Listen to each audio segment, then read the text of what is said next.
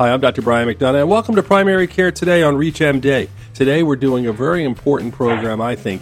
It's on heart transplantations, living with heart disease. We're going to talk a little bit about hypertrophic cardiomyopathy, and we have two special guests with us that I'm really glad are here with us. First of all, we have a patient, a person who has lived through this. She's actually had a heart transplant. Her name is Lisa Sahlberg, and with us also is a physician. He is the director of the Cardiac Transplantation Program, Dr. Mark Zucker.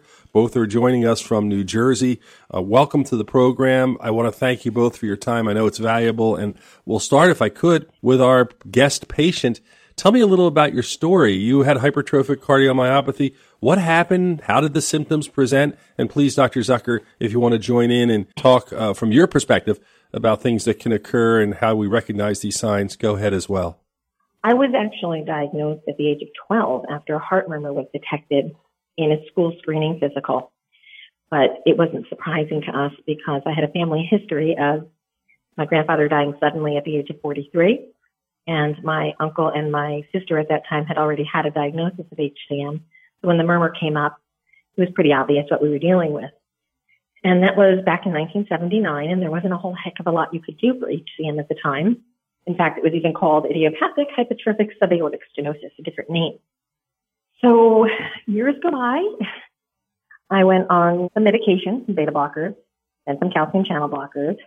I did have a stroke secondary to subacute bacterial endocarditis at the age of 21. I got a pacemaker for the first time at 23, defibrillator for the first time at 27. It was replaced 4 times. And back about 2012 or so, it was determined that my ejection fraction had blunted out from a 65-70 point down to about 50. And I was not doing very well. And I went on a more standardized treatment of diuretics, spironolactone, changed up the beta blocker a little bit. And eventually my heart basically got stiffer and stiffer and went into severe diastolic dysfunction. So it didn't get enlarged and bubbly and weak. It actually just stopped moving very well. And I had very low output. And I happen to be the founder of the Hypertrophic Cardiomyopathy Association. And I've had the honor and privilege for the past 20 years of working with Dr. Mark Zucker at Newark Death, who always came to our meetings and talked about transplant. And I tried to avoid those talks because this topic is scary. And I called him one day and said, we need to talk. I knew Lisa professionally probably for the 15 to 20 years before she even wound up as a patient. And somewhere about, a year and a half or 2 years ago, she called one day and said, I think we need to meet. But the story she's telling is really quite emblematic of the story that's told by most of these patients. That is, it's an autosomal dominant disease. There's often a family history. Not always, but most of the time. And most patients are not totally shocked when they're told about this because they've heard about it in sudden death in family members or other relatives. And so Lisa's telling you a story that could probably be a textbook story, starting off with pacemakers and then winding up having a stroke and winding up having defibrillators. And eventually the disease actually does burn out, and that's where the issue of transplantation comes in at that point in time. And, in my line of work, obviously, I get a lot of press releases, a lot of things sent to me day after day with health stories. And what caught my eye was a photograph, and I'm sure you're both aware of it, but I'll describe it to our audience. Basically, it's a group of hospital leadership from Beth Israel, and we have our patient here who is basically standing, and I'm looking at, what is she holding? Is that like a sandwich? What is that? I said, wait a minute, that might be a heart. And sure enough, Lisa Sahlberg, heart transplant recipient, and it was basically at the time National Wear Red Day, had special significance for New Jersey heart transplant patient Lisa Sahlberg, who is now using her old diseased heart to raise awareness about the effects of heart disease. What I find fascinating, and as a person who tries to do health education and also, we do a program for physicians like this, is that both of you, Lisa as a patient and Dr. Zucker as a physician, you have been educating for a long time. Lisa, you were helping others while before a transplant, hoping you wouldn't have one, dealing with your condition, and basically organized an entire organization. And Dr. Zucker, I know, well that you're spending a lot of your time speaking, giving of your time, trying to help others just to talk with them. So both of you are to be applauded. And most importantly, talking about something like this, to hear it from a patient's perspective, in my standpoint, I always find fascinating because You lived it. I mean, you're just a teenager and you have to deal with this. It's been in your family, and to have to deal with a stroke at 21, all of those things. The Hypertrophic Cardiomyopathy Association is really a national organization at this point that truly helps a lot of patients. It's educated physicians, but it's really given the families a place to go. It's provided them with resources. All of the patients that have HCM that I see, I direct right to their website and to the resources that she provides. So, Lisa doesn't tell you much about Hypertrophic Cardiomyopathy Association.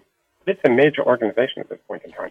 Tell me a little bit. We'll start with you, Dr. Zucker. You talked a little bit about it, but the condition, how does it present in our patients? Are there things we should be looking for, recognizing? Are people calling out saying, I've got something wrong? How do those people present? It's probably far more common than most clinicians actually recognize. The presence of a characteristic murmur is a good clue. But if we all do our job well and take the family history portion of the history and physical in sufficient detail, usually you will find that there's a story about somebody in the family who had a problem. We now do screening, so the number of patients that are being picked up early continues to increase, because once you know the parent has the problem or the grandparent has the problem, you know to look at the children and the grandchildren. Echocardiography has made this much, much easier than it had been in the past. The diagnosis is pretty characteristic and made really easily in those characteristic findings. MRI scanning has added to our ability to pick this up. Genetic testing has now joined the pool of options, so we can test our patients for genetic mutations, which might be able to, which will help us actually identify which one of the children, right, actually has acquired the mutation and which one has not.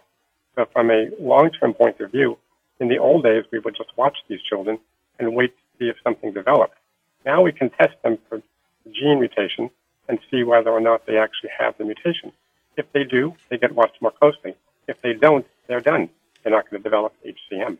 So really a lot of it now is family history and kind of being a good detective and being able to talk about those things, asking the right questions. Somebody told me as an intern once, a diagnosis never thought of is a diagnosis never made. And so you have to keep these at the forefront of your head when you think about this stuff, and you say, why would a young person have a murmur? Why would a young person pass out?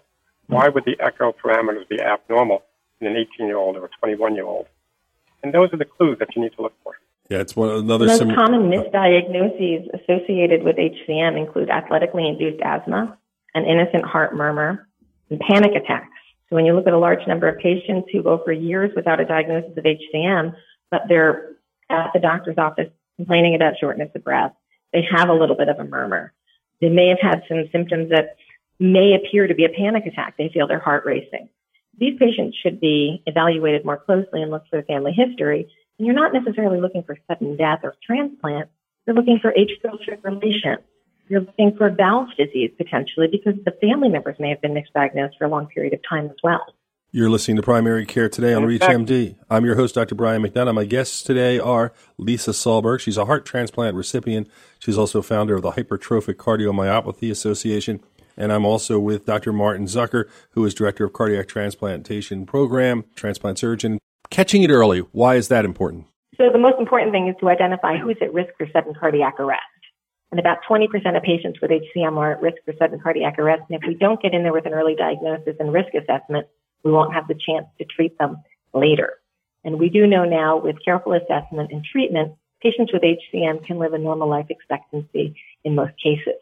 So it's really important to get in there early for the sudden death risk as well as for advanced heart failure evaluation. Dr. Zucker?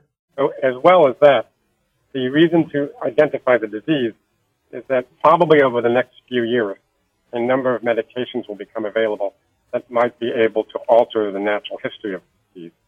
There's a lot of basic science research going on trying to understand what's the underlying pathophysiology and how we can change the development of the hypertrophy. And there are drugs already being developed by some new startup companies directing their activities and their efforts right to this disease. So recognizing this disease early will probably impact for the life of the people as long as we treat them early and in a timely manner. So clearly, big advantages to finding this out as early as you can.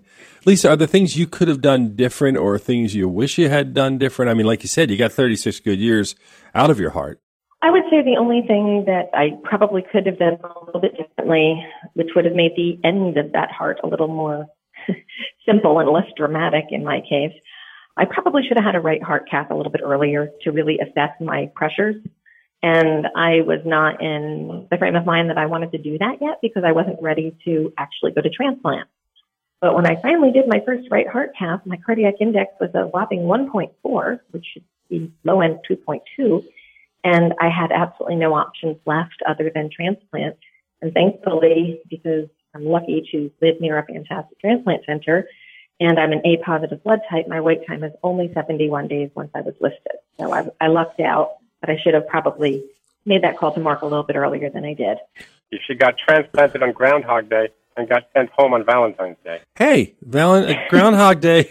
My wife and I got married. Our anniversary's on Groundhog Day. Of course, she says every day is like Groundhog Day now that we're married this long, but that's okay. But that's great. So you picked some good holidays to celebrate. I mean, really, that's fantastic. Cheesiest holidays on the calendar. You really do. They are cheesy, but that's okay. I wanted to ask you one other question. I remember doing a television special. It was actually 11 months where I followed two patients while they were waiting for heart transplants, and it was at Temple University Hospital in Philadelphia, and we would go in video and talk to them.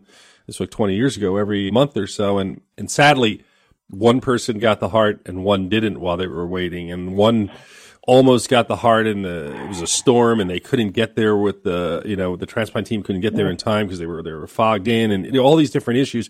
The drama of that and the anxiety, I remember from just being a reporter at that point, telling the story. When you go through that, how stressful is that when you're waiting for a transplant? It's so important. From my perspective, I was anxious most of the time, even though I didn't have a lot of blood circulation to look anxious. You don't sleep well. You're constantly worried, when's the phone going to ring, and is it going to be a problem, or am I going to be able to get to the hospital? Is there going to be traffic? I had all kinds of contingency plans that Mark doesn't even know about. I had my local police squad waiting, my fire department if the weather was inclement. I had all kinds of people on alert. But when the call finally came in at 12:30 in the morning, I was woken up from the comfort of my bed, and the weather was perfect, and I drove right in. But waiting is apprehensive. You don't know when it's going to happen. And people ask you silly questions when you're waiting for a heart transplant, such as, when is your surgery? I don't know. And have you met your donor? I don't know. Wow. So people ask you strange things, and you have to kind of roll with it. Well, also, this is... You can't really speak about transplantation, right, without speaking about the donor families and the donors. Absolutely. I mean, obviously, all of this is made possible by people who are doing something for somebody that they don't even know. Right. And I think that there's not a transplant recipient in the world who doesn't every day stop and think about the donor and the gift that was given. And I think that's a great way to end this program because I think, that's the greatest gift. And Lisa, admire you for your courage, most importantly, and beyond that, for all you're doing for others as they deal with their heart issues. You're giving back. You've taken something which certainly you could have felt sorry for yourself, but you're helping other people. And Dr. Zucker, thank you. And obviously, thank you for the great work you do every day as a surgeon. I want to thank both of you for taking the time to join us on the program, too. Thank you so much. I just like to end by saying thanks to my whole team down there because without them, I wouldn't be here. I'm Dr. Brian McDonough. If you missed any of this program, you can obviously catch it on the podcast. You can hear some of it, all of it, whatever you want to hear as many times as you like on ReachMD.com. Thank you so much for listening.